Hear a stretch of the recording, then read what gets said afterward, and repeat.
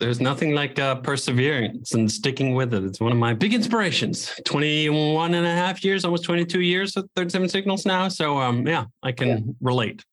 You guys have done an amazing job. And in a world where the temptation must have been dangled in front of you hundreds of times by a greedy VC, and being able to just maintain your course, I think is fantastic.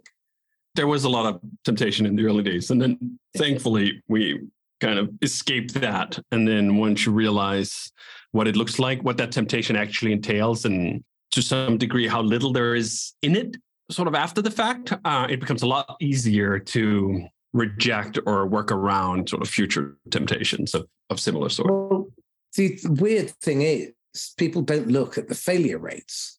They just look at unicorns. And if you look at 3% instead of the 85% who have signed their own death warrant, no one in their right mind who wasn't emotionally attached to some weird extrinsic vision of what good looks like.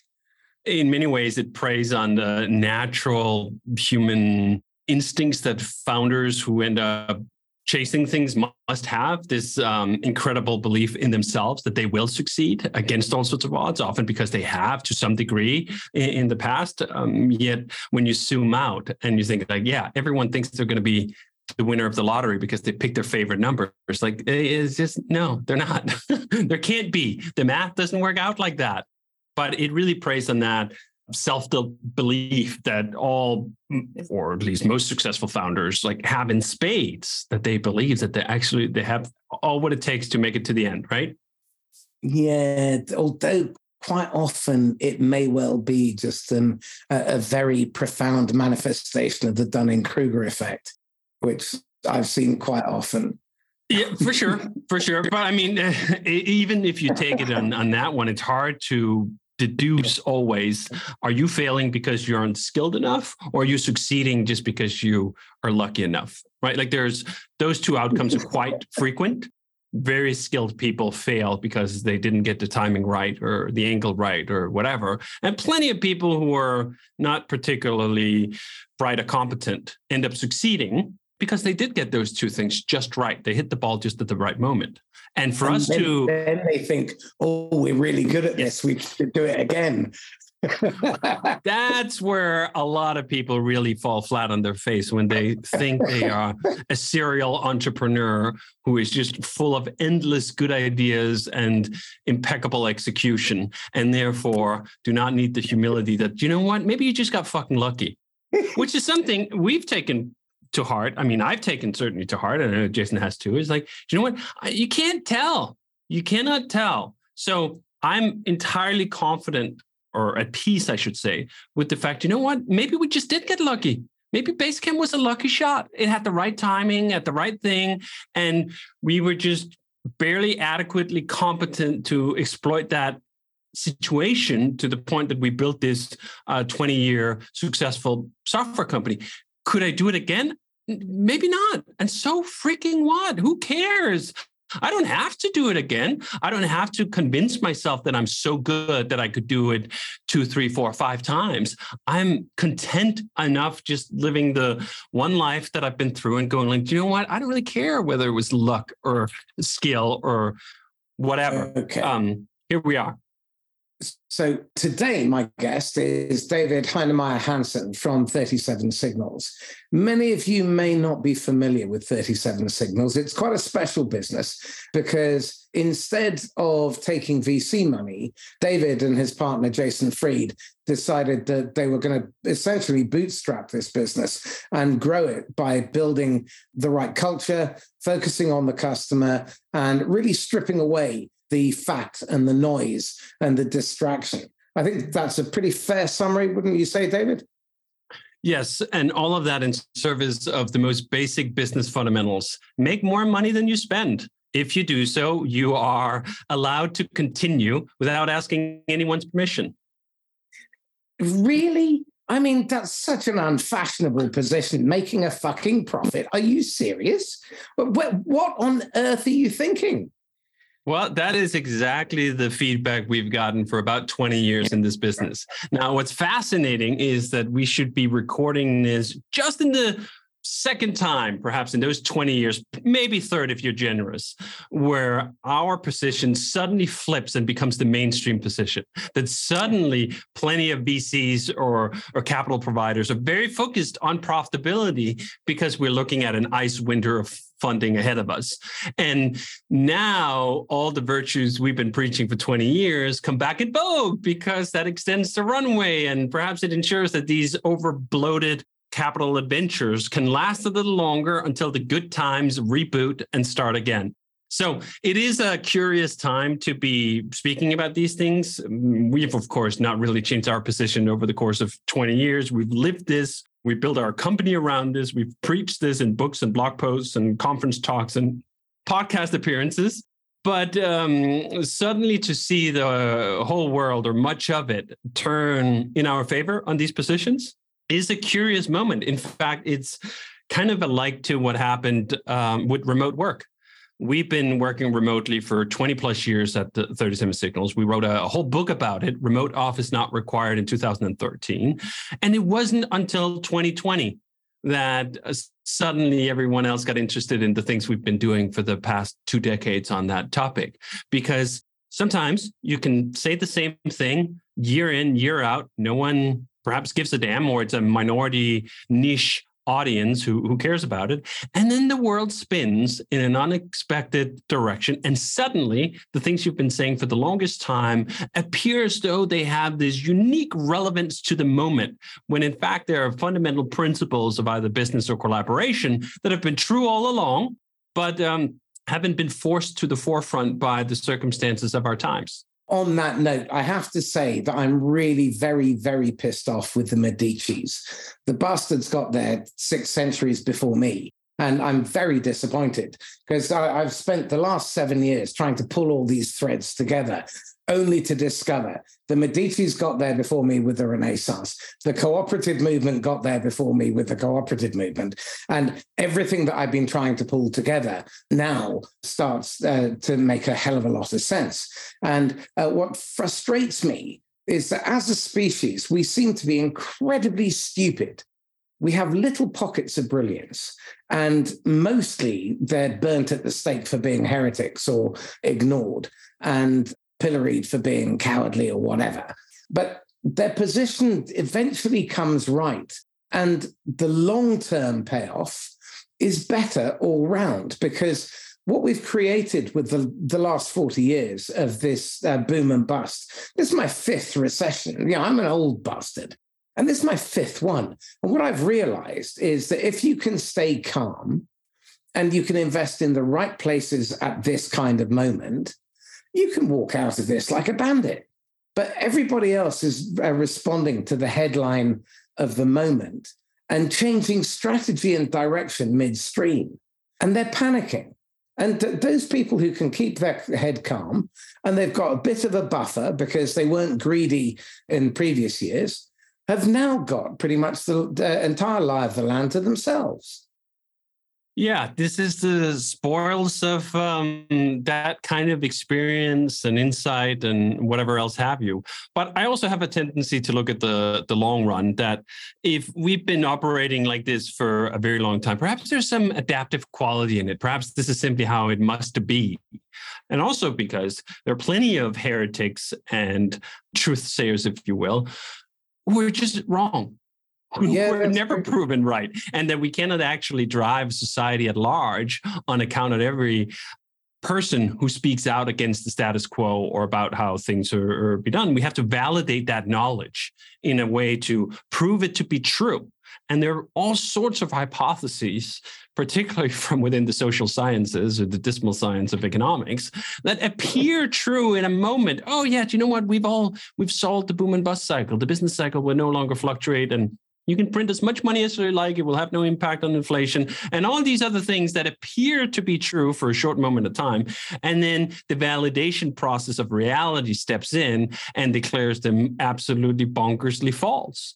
But it's very hard in advance to see that. And then it's obvious after the fact. If you just spool back time to the Great Recession and what kicked things off in the housing market, whenever you see a documentary about it now, really unraveling the strange, you go like, didn't everyone see this? How could you possibly just be writing out all these mortgages for people who had no potential of living up to their declared income or anything else like that? Whatever thread you want to pull on it, it seems very obvious in retrospect.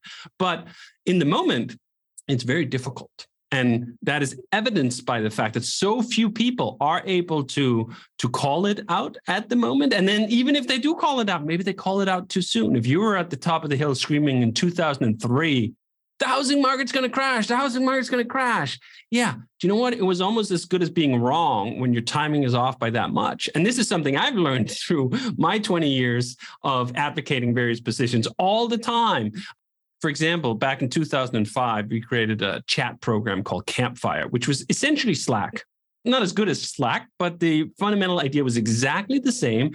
And it resonated very well with a small niche of people. And 10 years later, a different group of people come around with a better product, perhaps, yes, but also at a much different time, and boom, it hits and it works. Or our book, Remote Office Not Required from 13, I thought, we're stating the obvious. We're just rehashing what everyone knows. We push that book out there and it finds a dedicated but niche following, no mainstream traction on it. It's not like we suddenly flip from one mode of working to the other. And then boom, 2020 happens, which is 7 years later. 7 years off in terms of like, when was the pivotal moment that those lessons were most keenly needed?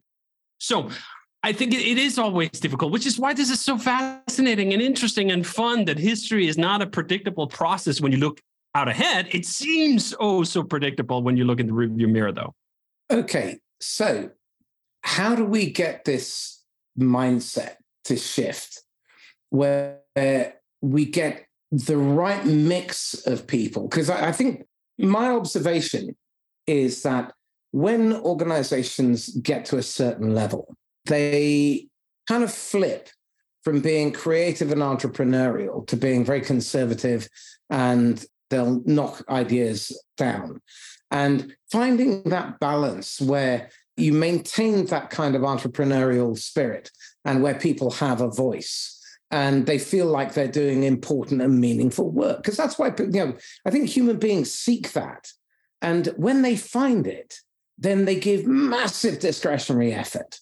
They don't mind speaking out when they see people behaving wrongly. And they tend to congregate around a purpose or values. And people who are committed like that are exciting to work with. So then when you wake up in the morning on a Monday morning, there's a spring in your step. And your customers feel it, your suppliers feel it, your partners feel it. And if you fuck up, someone's going to tell you in no uncertain term. Whereas in places where they play it safe and they're trying not to get noticed, they tolerate terrible behavior. And after a while, those compound.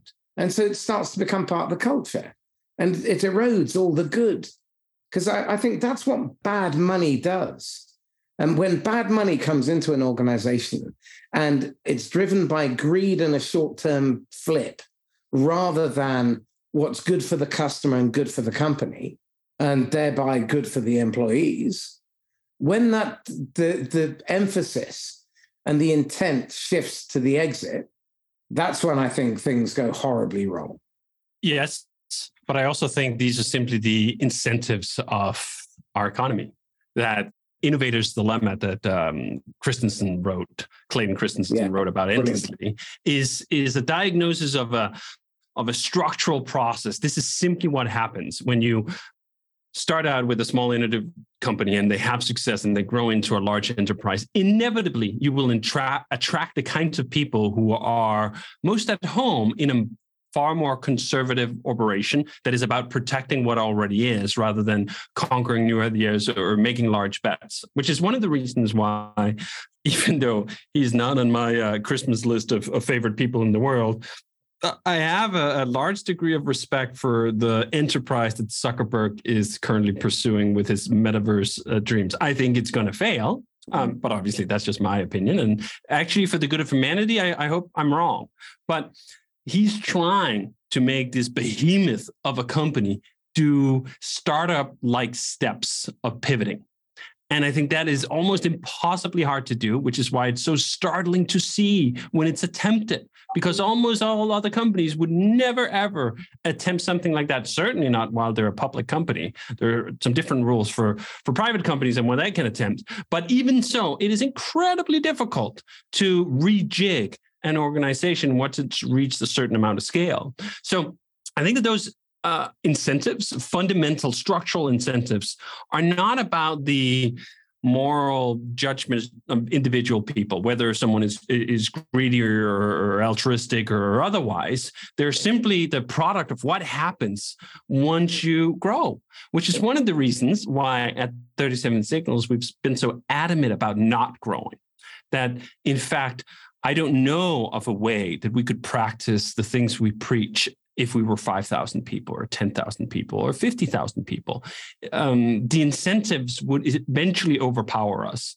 But we can practice the things that we preach at our scale. We're around 80 people, which even for us is very large. For a long time, we were only 40 or 50 people. And at that human scale, it is so much easier to have all these qualities that we would love to have in all companies of all sizes, but are almost impossible to endow to large companies. They cannot be innovative in this way. They cannot take risk in this way. They cannot be personable in this way. They must be turned into bureaucracies of repeatability, which there's a way of looking at that and going like, do you know what? Maybe that's fair enough. If we could simply quarantine these large companies that have arrived at these dismal states of bureaucracies that you and I might look at and go like, ugh, boring, soul crushing, whatever, and confine them to what they did well. And like, they'll continue doing on that. Okay, well, so what, whatever. I think the problem really happens is when those large companies turn into either monopolies that end up distorting markets and then make it very difficult for those smaller companies to succeed on the merits of their business, or they simply just buy everyone else, right? This is what, again, to take the Zuckerberg example, he was exceptionally adept at buying both Instagram and WhatsApp at these pivotal moments to ensure that there was no threat to the dominance that he already held, not because there was some capacity within Facebook at the time to be innovative, because that just doesn't happen. I think we need to come to terms with the fact that for the vast majority of companies, once they reach that size, they're going to safely replicate the formula they were founded with. They're not going to change the formula. And if they try, they often actually end up with disastrous results. I mean, I used the word formally here, so I couldn't help thinking about Coca-Cola introducing new Coke back in the 80s, and it was absolutely a catastrophe, right? They swore never to do that again. Demonstrations. Yes. Yeah. So you have that fact where like maybe we should just resign ourselves to the fact that innovation, new ideas, human scale principles of working simply cannot coexist with huge conglomerates, monopolies, or bureaucracies in general. And that we must find those qualities in small companies. And if we make that deduction, we should also make the deduction, do you know what? We're better off if we have more smaller companies that are thriving and doing well, rather than wish that all of the ones that we start turn into these behemoths, right? Which brings us back to the logic of venture capital. Venture capital's logic is that the only successful outcome is that you take something small and turn it into something grotesquely large, because that's what the mathematics of the setup is based on. You cannot stop at 50 people, 80 people, 150 people if that's the right size for the problem you're solving and for the people involved. That it does not compute. It does not work. The model is not going to allow that. In fact, the model is going to fight that ferociously. It's going to attack it like an immune system attacking itself. Push the founders to take on more risk, take on greater stretches, even if it means killing those businesses, because the value of a business that stops at 50 or 100 people is not compatible with the model. So they would rather sacrifice. In fact, the model is built on the sacrificial approach that 9 out of 10 companies should just be wound down and recycled. And then we have the one that makes it all the way through. We have the unicorn, and that's going to pay for the fest. And the mathematics of that model actually works out pretty well for at least the top 10% of venture capitalists who return more money than they take in. Again, actually a small minority. It does not work out very well for the individual company founders or the companies that are in it, right? If you were looking at your odds and going like, geez, I have a 90% chance of hitting the wall. And that's if I make it all the way to the Series A round, right? Like, what are my odds at the outset? They're far, far worse. Those odds look atrocious. And my plea to entrepreneurs have been, do you know what? Not the only way. There are ways here to run a business where you dramatically increase your odds of having a good outcome, not necessarily a unicorn moonshot outcome, but a good outcome. And do you know what? The difference in terms of success as you perceive it between having a solid outcome, creating, say, a company of 50 people that's profitable year after years, long-term and all these things, or creating this unicorn existence, you know what? It's not that large on a bunch of really important metrics, such as financial status, right? What happens after you've made $20 million? Do you know what? The jump from 20 million to 200 to 2 billion, insignificant compared to the jump from 0 to 20 million. This then makes me, because I've been thinking about this problem for quite some time, and the conclusion I've come to is for small businesses to build resilience and to be able to compete, they need to learn how to play nicely with one another. And so I've been spending a lot of time investigating the whole process of ecosystems, and we've been pulling one together.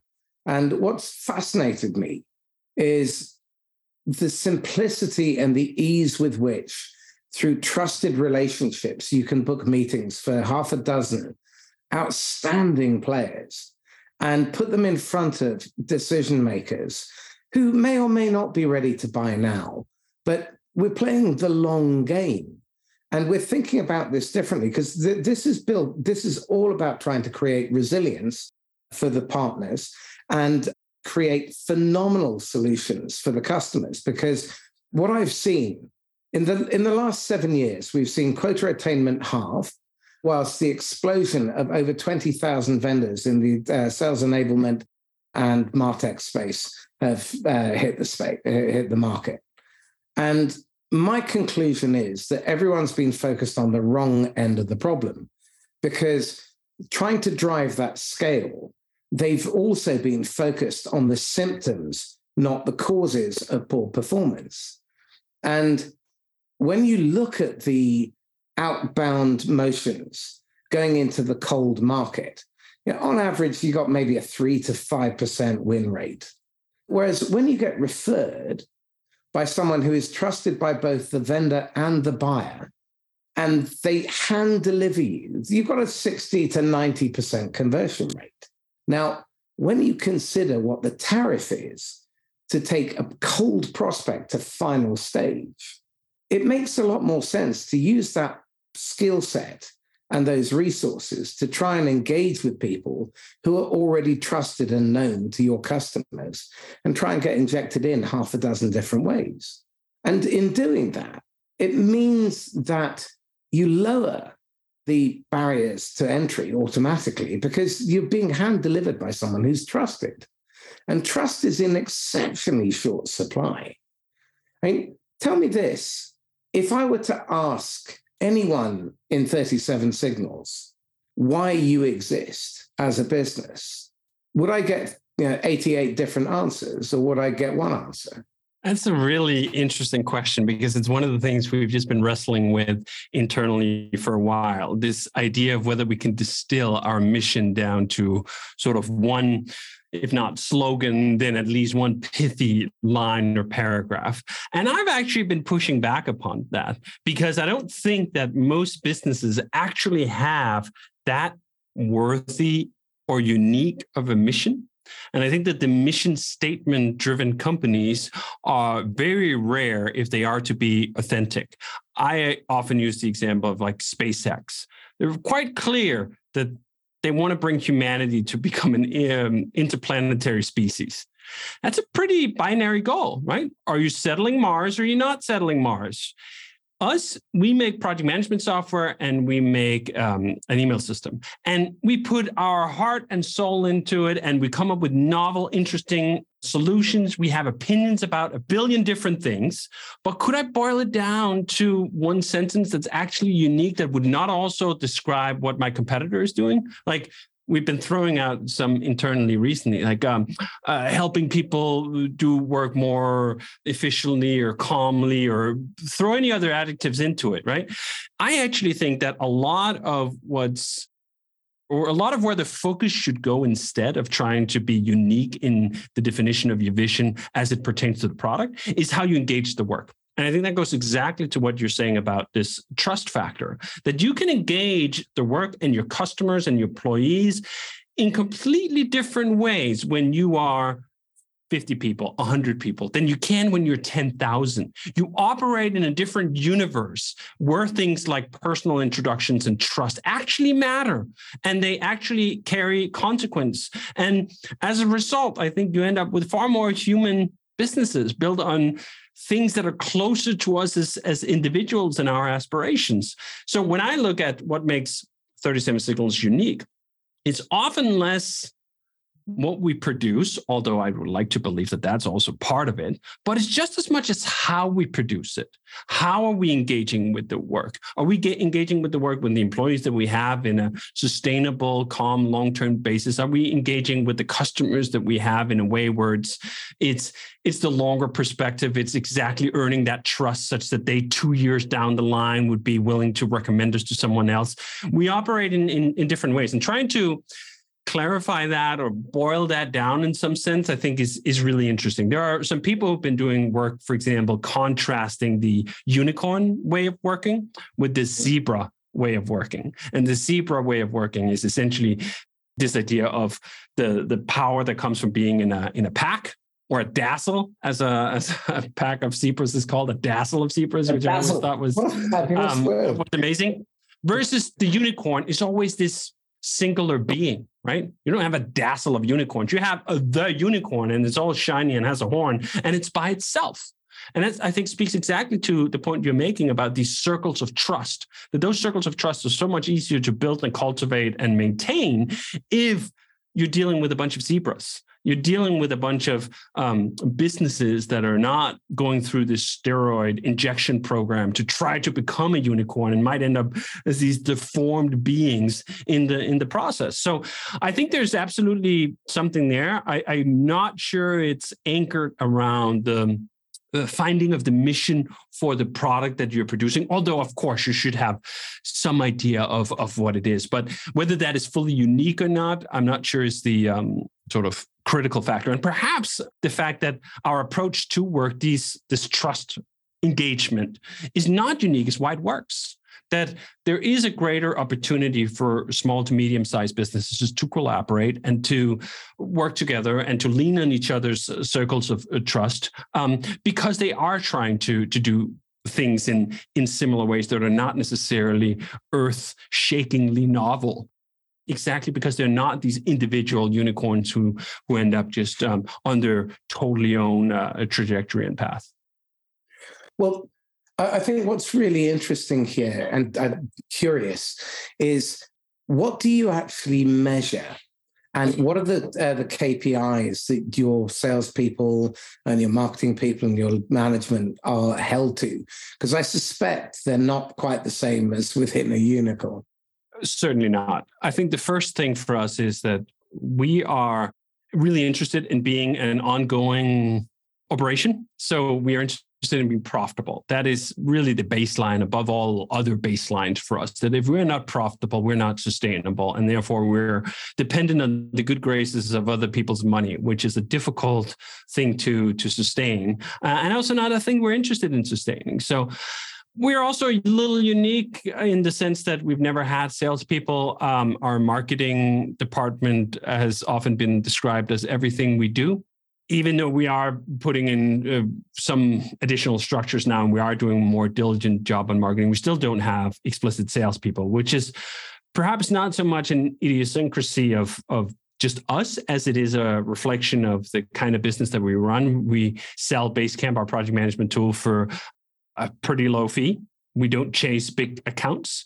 So if we're only making $50 or $100 a month from an individual customer, very real limits to how much sales time we can invest in something like that versus the competition that might be chasing far bigger deals, closing $10,000 a month deals or something like that. So some of our circumstances have forced us into this, but so too has this adherence to simply running a long-term sustainable business and focusing on, to some degree, business aesthetics. Like, I am really interested in things like revenue per employee.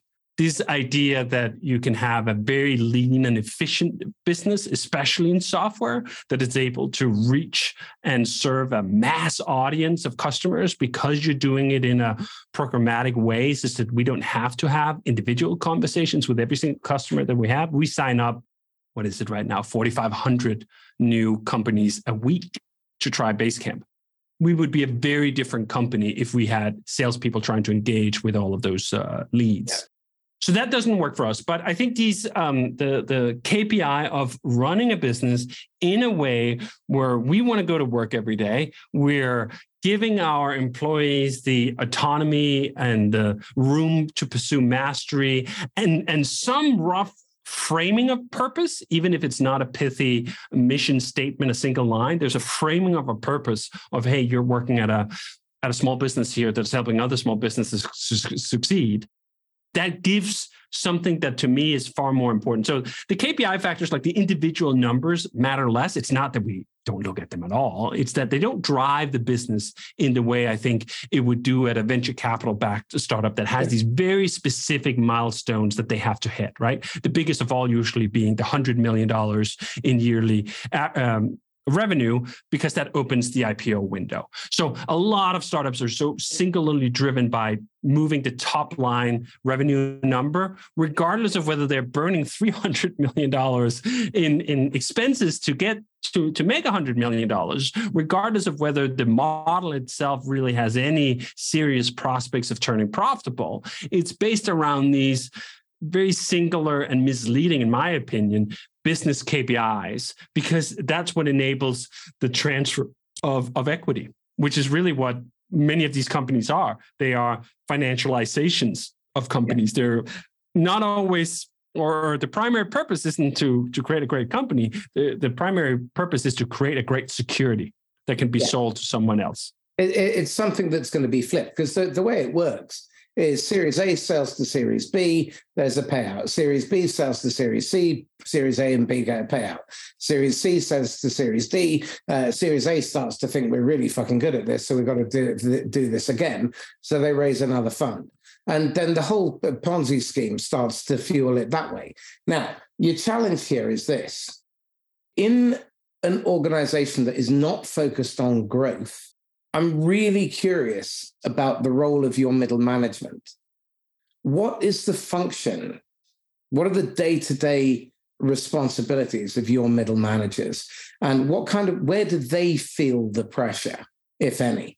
So the first answer to that is that for the longest time, we barely had any. In part as a function of being a small company. When you're a company of 40 or 50 people, you simply just don't need a lot of middle management. Now, we are slightly larger and we have some degree of middle management, but very few of those are tied up on these specific business metrics.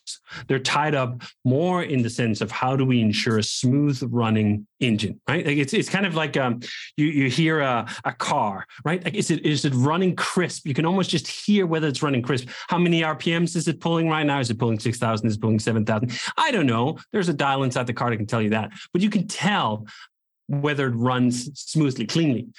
And you can also tell if it doesn't, if it's sputtering or hacking away at it. And I think we've generally had a philosophy of listening to the engine tune rather than being so focused on like, what exactly are we at 6,250 RPMs or are we at 7,100? So what we try to measure things on instead is things like return on effort. Do we feel like the initiatives we're kicking off and pursuing bringing us a return back on something that matters? Does this feel like, okay, we did this new feature in Basecamp and we spent so and so long on it. Was that proportionate? And that is one of those gut takes that take time to cultivate and really build up. But after 20 years building software, ours is quite refined.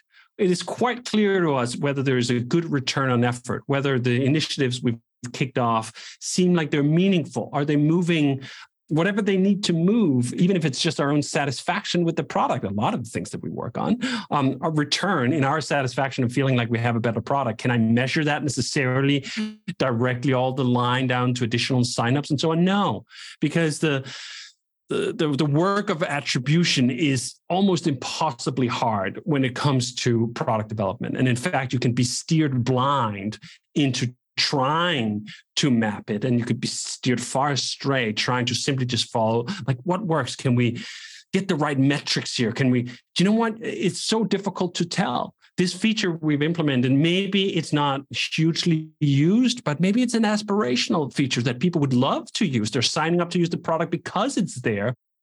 We have something in Basecamp, for example, called Hill Charts, which is a way of tracking projects in terms of progress on this model of uphill or downhill, which is a bit of an idiosyncratic way of tracking progress, right? Like usually it's pie charts, how many to-dos have you checked off.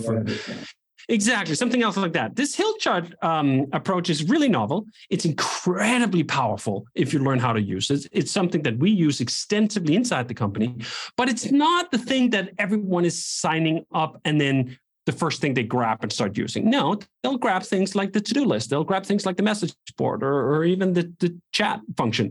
But the number of conversations I've had with customers who view that feature as aspirational, that's one of the reasons why they picked Basecamp in the first place, is because we're not just a run of the mill, because we actually have opinions about how to work, and we can teach you something about your own work processes. We're not just a place you implement them, right? We're trying to level up your organization so that it becomes more effective, so that fewer things fall through the cracks. And some of that involves perhaps teaching you some new tricks, not just giving you all the things that you ask for.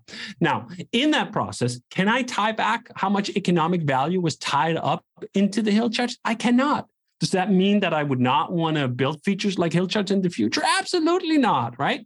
This is part of the satisfaction of building software in this way that is not written with the tyranny of metrics. There are some serious tyrannies of metrics going on in a lot of companies, particularly these days, because we've been sucked into the illusion that we can measure everything, because performance marketing has given us this illusion that we can not just measure, but attribute almost everything. And in some degrees, it does work. It's not like there's nothing in it, but it can engulf an organization to the point that they think that this is the North Star. This is how we should lead things. I mean, one of the famous examples from Google was when they tested, 128 different shades of blue. Like, which one did just trigger the right thing? And like, I would hate to work at an organization that would have to test 128 shades of blue just to decide on what color the button should be, right? That's just not it for me. Again, that does not mean I don't care about the numbers. I care sometimes intensely about the numbers, and I'll go into all of them. And some of the numbers I care just as much about as how much money we were making is how much money we're spending. Because as I said, the sort of function here, the survival function, is profitability. And that function can be tuned either from revenue or it can be tuned from expenses. And I think where we have done a very unique job compared to all of our competitors is to have that focus on the expenses as well. Jason, my business partner, recently posted this thing on LinkedIn about a bunch of the competitors like Asana and Smartsheet and a bunch of the others. And they had all of them at least over 1,000. Some of them have several thousand employees. All of them have about the same number of individual customers as we do, about 100,000 to 150,000 in most cases. We have 80 employees. I'm not saying these scenarios and setups are completely comparable. They're not. When you're chasing huge enterprise deals, you need a much larger structure and blah, blah, blah. But it does give you some sense that, like, you know what? The scales can be very different. And you can end up with dramatically differently designed organizations if you approach this problem in a different way. And particularly if you approach it from a business fundamentals perspective, where revenue has to exceed cost. And that teaches you some, in my opinion, really useful habits. What's really very, very scary, I would have thought for many, is that for the last 12 years, since the last bubble burst, there's no one in the SaaS space, barring you and a handful of others, who's really been focused on profit. So you've got leadership that doesn't know how to make a profit. You've got management who don't know how to make a profit, and salespeople who don't know how to make a profit. And marketing will always end up spending a large amount of money. And the problem with all of this is that everything that made you a hero in the old revenue at any cost, when money is cheap and you can take 18 months, 3 years to make a profit, you can't do that now. When Sequoia pulled the plug 4 months ago and said, you've now got to make a profit. Well, if for the last 12 years you've been pulling deals forward and doing fire sales at the end of the quarter, everything that you've done in the past turns you into a villain in the new model. So I would have thought that the stress levels in these organizations must be absolutely going through the roof. I think it's a very difficult time, and it's a very difficult transition, particularly because it's been so long. I'm actually just preparing a piece on this now about how hard times make strong companies. And we've had very easy times, and we've ended up with some very weak companies, very weak in terms of habits, very weak in terms of resilience, as you say, very weak in capacity of running a basic business that can balance the bugs. And making the transition now, particularly because we've just hit the high point.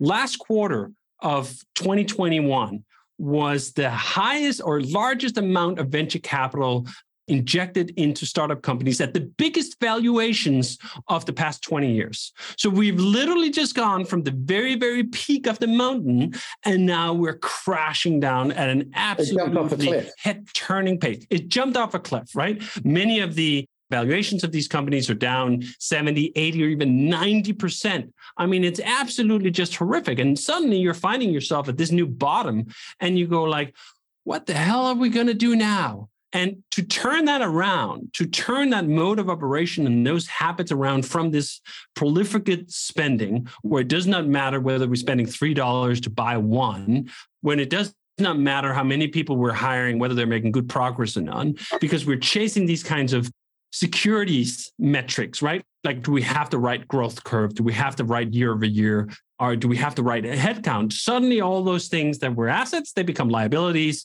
And now what do you do? I think we're looking into some very tough years. That is, if this ends up taking years, no one knows. But there's plenty of projections out there saying, like, it's not like this is going to be over in 3 months. It's not like we're just at the tail end of the downturn here. No, well, we're at the beginning of the downturn, and the predictions are that 24 is going to be the depth of it. And then we've got at least a couple of years. Now, history has a tendency to repeat. Like I said, fifth time round, the first three were terrifying. Last one, interestingly enough, not so bad, because I knew what I was doing. This time, I've never been more positive, because there is plenty of opportunity. Recession does not mean the world stops. 30% of the population doesn't suddenly evaporate. 20% of the aluminium deposits don't suddenly vaporize. What happens is there's a collective mental condition, which is we're going to be miserable and pessimistic for a while, and we're going to batten down the hatches, play it safe. And in this market, that is the worst possible position to take, especially when you're going to start cutting back the flesh and the bone of things like marketing, sales, and recruitment, and training and development. These are the things that we should be really doubling down on, and especially doubling down on spending more time speaking to actual living, breathing customers who are going to tell you what you need to do next. So I'm really curious, how much time do you guys spend, and you as CTO spend, talking to customers? We get an absolutely enormous amount of feedback through all these channels that we have. I mean, both Jason and I write a lot online and get no end of feedback to all of that. And when we launch, we get no end of feedback to all of that.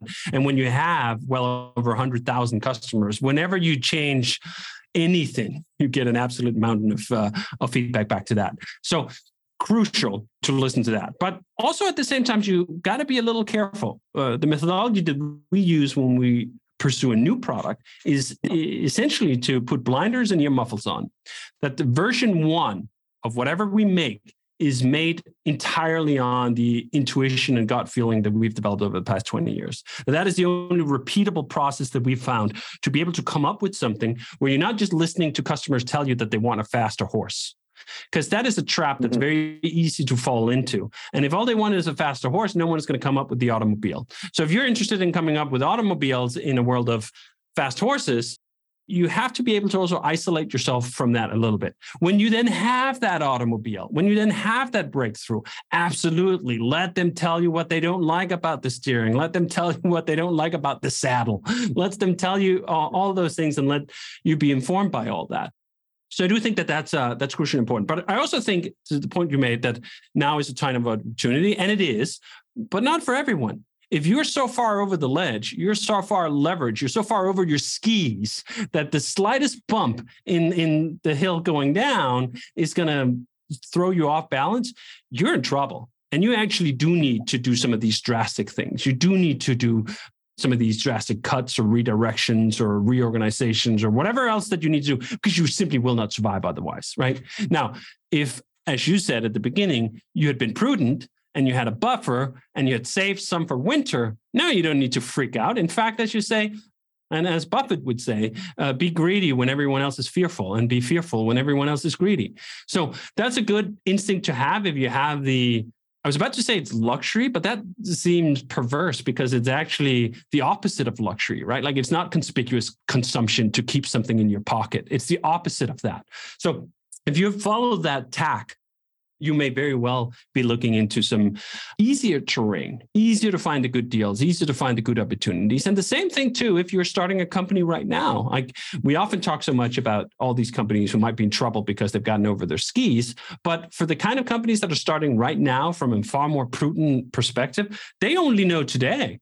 Today's environment is their environment. They're not trying to adapt to it. They start in it, which is why some of the strongest companies ever built were started in recessions.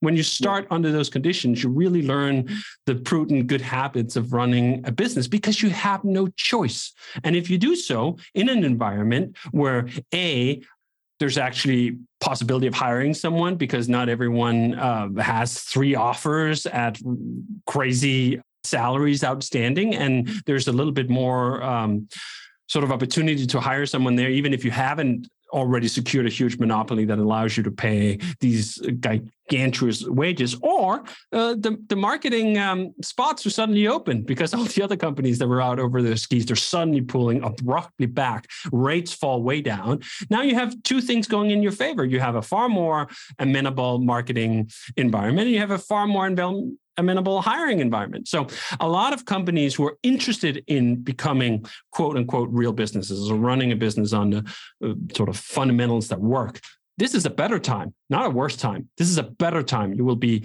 better set to compete, to deal with competitors who are not just throwing money into a fire, who actually have to figure out, oh, do you know what?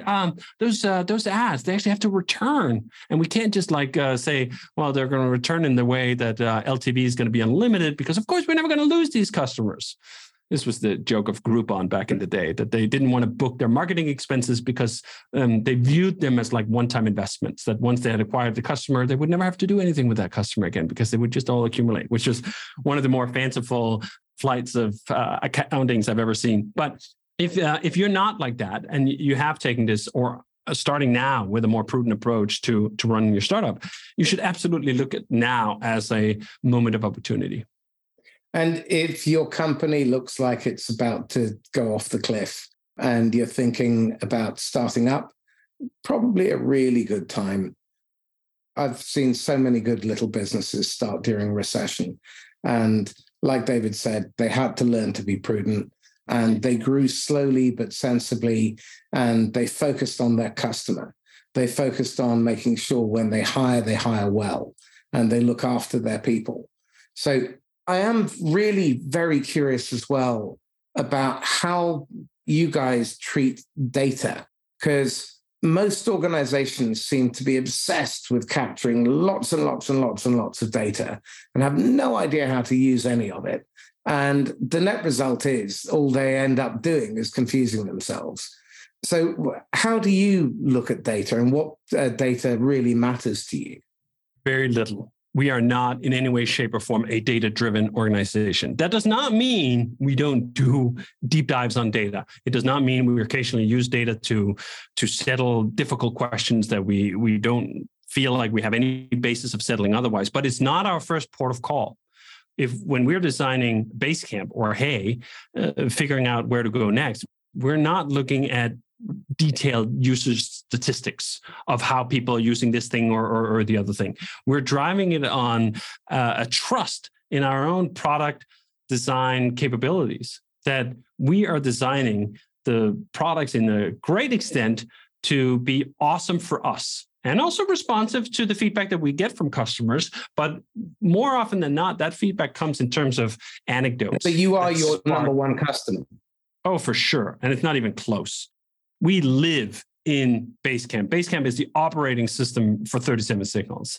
Jason and I in particular then live a part-time, let's say this is our summer house, in Hey, our email software. We have built a project management solution and an email solution. It is exceptional for us because this is how we know how to gauge the quality. Now, the market will also gauge the quality by whether it buys or not, but we've generally found that if we build something we love, that is exceptional for us, we will find an audience of like-minded people who have similar preferences as we do. And we find that is generally an easier way to develop something great, something novel, something interesting, than to try to run it through a bunch of focus groups. Whether those focus groups are actually real life or the focus groups are sort of data derived or whatever you will. So the main data we look at is the business healthy? Are we making more money? It's not complicated. It's not wild analysis. Again, it's not the only thing. We occasionally do run A/B tests, particularly on the marketing side of things, particularly on our website. We've even run A/B tests on pricing. It's not an either or, but I do think there's a core of how you define your business, right? Like a lot of businesses will proudly try to proclaim that they are data-driven, that they don't make irrational, subjective evaluations of things. No, they make objective scientific determinations as to which way to go, which just means that they're utterly deluding themselves, because in almost no circumstances can you hold all other variables constant. When it comes to product development, when it comes to customer behavior, you do not get to hold all other variables constant in the vast majority of cases. So you do have to rely on your gut, your faith, your product instincts. Again, let them be informed, let it all percolate, but don't delude yourself into thinking that you can find the answer in data. So we actually don't collect very much data. We also have all sorts of principles around the privacy of data, which works very well with this instinct. We actually delete all log files of usage and so forth that we use for forensics after 30 days. A lot of companies would be aghast for like, what do you mean you're throwing out the gold after only 30 days? How can you do these long run calculus or analysis on usage trends and so forth? And we go like, do you know what? We're not doing that anyway. So we'd rather not have the liability to hold all this data on hand. We'd rather sell a product to customers who perhaps also in part care about that they're not being tracked up the wazoo. This is particularly true for Hey, our email product, where it's even built into the functions of it. I don't know if all your marketers will appreciate this, but the notion of spy pixels in emails is something that has really rubbed me the wrong way. This idea that someone who sends me an email can know exactly when I opened that email, where I was when I opened that email, how many times I opened that email, how much time I spent reading that email, and then in some cases, when it's particularly gross, follow up to harangue me about the fact that I did any of those things. Oh, I saw you read my email last week. Can we book a call, right? I was always just deeply offended about those mechanics because I thought, you know what? Most people don't know this is going on. They do not know that they're being spied upon just by opening an email. We have some understanding that if we browse the internet, yeah, there's going to be a bunch of trackers and there's cookie banners, all sorts of stuff to warn us about that. But for email, there's not. So we built a solution in Hey that not just detects these, but names and shames them. Like if you send me an email and it has one of those dastardly spy pixels in it, it will literally say like, hey, this email included this specific spy pixel. This is the information they could get out of that. Do you want to block that person or not? So our approach to data is a lot focused on what do we want to be subjected to, right? Like I'd like to run the business in the same way that I want to use other people's businesses. I want to treat my customers as I want to be treated as a customer. So we try to let that inform, that golden principle, inform our tactics, and not just base our tactics on like a very narrow definition of what works. I think particularly with performance marketing, you can get into a really dark place if you just follow the carrot of what works. Well, what really amazes me is how often those companies that claim they're data-driven become data-obsessed, and then they change on the basis of today's headline data, the strategy. And so they confuse everyone. They confuse the customer, they confuse the salespeople, and they send out a terrible, inconsistent message. Okay, so I want to cycle back to the early philosophy, because you and Jason clearly must have come up with this decision not to go down the investment route and not to go down the growth route. So what informed that philosophy, and why did you come to that conclusion? Well, first I'll say is when we say we didn't go down the growth route, that means we didn't go down the growth route in expenses. Does not mean we did not go down the growth route in revenues. In fact, I think one of the great privileges that we've had over the many years is that in the United States, company accounts are private. And I have laughed my ass off repeatedly at the guesses of what our revenue was, and the sometimes several orders of magnitude, those guesses were off. So this is part of this realization that, like, do you know what? We're making software. There are, in many cases, few incremental costs. Not in all cases. Email is actually one of the ones that does have some incremental cost. It is actually surprisingly expensive to serve email. In other parts of the businesses we've developed, the main thing you're spending on is the R&D. You're making the machine once, and then making the machine run is comparably incredibly cheap. So it really divorces this thing of how many customers can you serve from a certain employee base, or how much revenue can you pull in at a given stage of your company. But put all that aside, both Jason and I went through the original .com boom and bust cycle. And I think that left the kind of marks on us that someone who, I mean, it's not quite the same. You got to be a little bit careful with these parallels. But anyone who went through the Great Depression have this thing or Second World War, like the privation of that, and seeing what happens with that leaves some scars that you carry forward until the end. You just have certain things about turning off the lights or saving on the butter or whatever it is that you might take. If you want to read about this, read The Fourth Turning by William Strauss and Neil Howe. And they describe how generations get affected by the economic phase of the cycle that they're born into, and how that affects their decisions and then their relationship with the next generation and their relationship with money and so on. It's a fascinating read. It's super fascinating. And obviously the .com boom and bust was a microscopic version of that compared to those grand tragedies. But it still had the same dynamics that had left a mark, that both Jason and I worked for these venture capital backed companies, and we saw the waste. We saw the insanity. We saw the invented spreadsheets of hockey stick growth and so forth. And then we saw it all come crumbling down, and it left a real mark on us and said, like, you know what? I don't want to run a business like that. I don't want to work like that. We can do this in a different way, and we can do it in a far more measured way, in perhaps to some degree a slower way, certainly in terms of how quickly we grow the headcount of the company. And we were just like marked with that.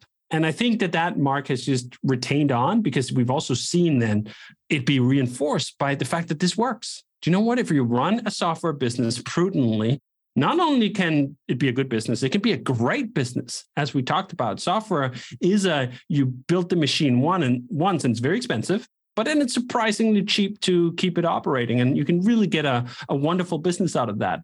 And you don't need to chase having 10,000 people. You don't need to chase being a unicorn to fulfill all the dreams of independence or aspirations about how many customers you touch or the influence that you can have, or even the monetary value you can extract out of it. If you're a profitable software companies with good margins for 20 years, there's a fair bit left over, right? It's a satisfying thing to simply see the ways of compound interest over time, right? And you can do that if you have the 20-year perspective, which of course we didn't have on day one, but we eventually developed that, you know what, we should run this with the idea that this business is ours to keep for the next 20 years. We're not building this to flip it. So chasing vanity metrics that are often in direct opposition to fundamental metrics doesn't just not make sense, it's actively harmful. So we will not do those things. We will make it as though we are, quote unquote, stuck with this business, that it is ours to keep until we're done. And if that is the case, I think you just end up building a far nicer place because you have to inhabit it, right? Like you can't just put up some sort of bat scaffolding and whatever, just make something that looks good for a showing. And then you go like, well, now it's the next person's problem. You go like, no, do you know what? We should build something proper. We should build something that's going to last, of good materials, or good foundation, proper ethics that we can stand being around in for the next 20 years. I have a particular interest in the concept of wicked problems. And someone shared a visual of all these different issues. And what struck me is that at least 2/3 of the wicked problems are driven by the financial system, essentially sucking most of the resources into the hands of a tiny handful. And I'm no socialist by any stretch. However, what I am conscious of is that a system that is consistently pulling out more than it's putting in, and the fundamental resources upon which the system depends, the human beings who are the cash crop that pay the taxes and buy the goods and all that sort of stuff. History demonstrates very clearly that it ends very badly for people who are too greedy. But I suspect what happens is they think, oh, it'll never happen to me, or we can hire the security, but the security turns on them. You know, you only have to look at the French Revolution. You know, that was 74 years of terror, or 64 years of terror, and the French just were stopped in their tracks. And I look at the current setup, and what strikes me is if we did a little bit of simple tax reform and we stopped making growth the primary driver and we made contribution, which again, I know it makes me sound like a fucking tree-hugging, bunny-cuddling hippie, but if there was a way to shift the economics towards making contribution a more attractive metric. And the thing that drives this in my head is I look at countries like Denmark that have a high degree of happiness. There is a very strong social security. You tax to the hilt. My friend in Finland got done for speeding, and he got done on the basis of his income. So that, I think, is really interesting. But where I'm headed with this is there's actually some really simple solutions if we look upstream at the causes of these problems. Most of the problems of complexity that have flywheeled down through the sales and marketing motion are created by this drive for extraordinary, unhealthy growth that doesn't create good fundamentals. And the net result of that is that you end up with unhappy customers who churn. And if you're just at 15% churn rate, and in a moment I am going to ask you for your churn rate, and I'm sure if you want me to tell me to mind my own business, feel free. But 15% churn rate means in 3 years, you have to replace 49% of your customers. That cannot be serving shareholder value. High staff turnover is fucking expensive. Hiring them is expensive. Training them is expensive. Paying them is expensive. Managing and running them is expensive. Firing them is expensive. And then replacing them and then trying to play catch up because they missed the quota is expensive. So none of that seems to serve the shareholder. Then I look at the revenue at any cost, and that means you're giving away profit. I've worked with clients who've been pressured by their management, who've been pressured by their leadership, who've been pressured by their shareholders to give 80% discounts. And if they waited 2 weeks, they make another 600 grand. I mean, seriously?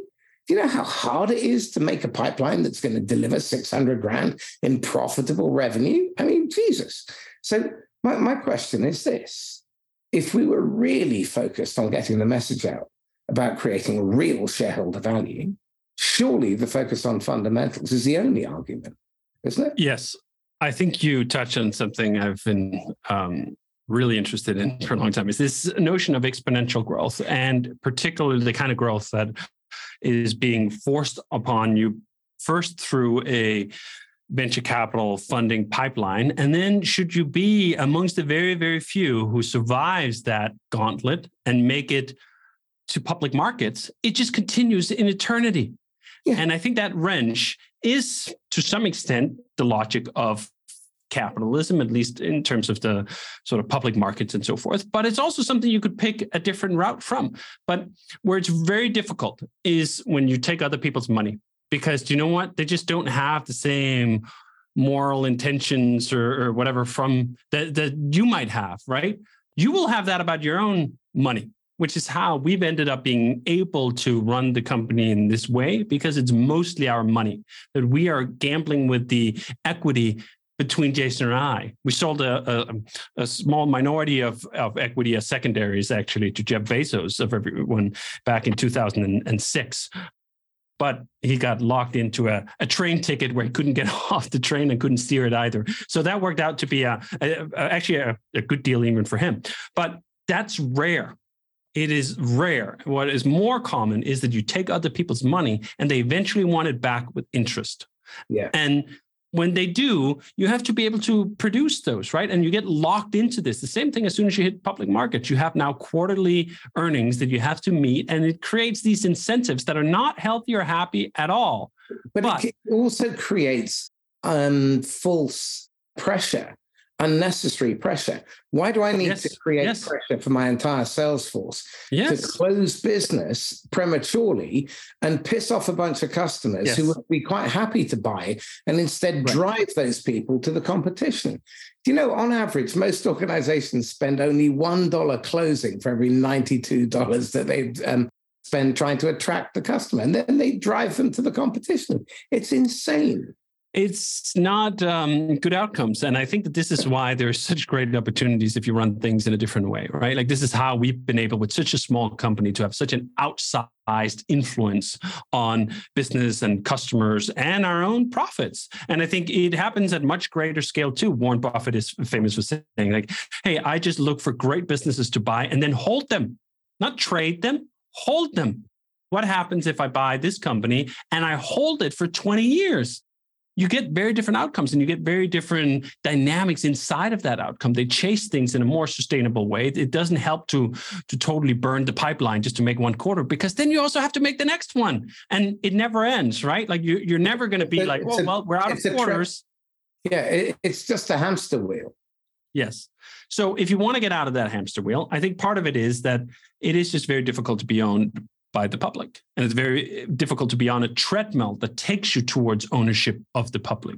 If you are operating a privately held company, you can have much longer term perspectives. Now, that obviously also has trade-offs. If all the economic growth accrues to just the private owners of companies, what happens to our pension funds? What happens to this? What happens to that, right? So these are complicated dynamics. And I think some of it is for us to realize, you know what, the perfect system does not exist. And there are all these competing interests. And the market is a way of sort of sussing these things out. But for you individually, you can absolutely make different choices on your analysis of this. Hey, do you know what? I don't want to run a public company. I don't want to run a company on the quarterly basis. I want to run a company where I can have the long-term perspective. I can have the calmness. I can have all those things. I just got to own it.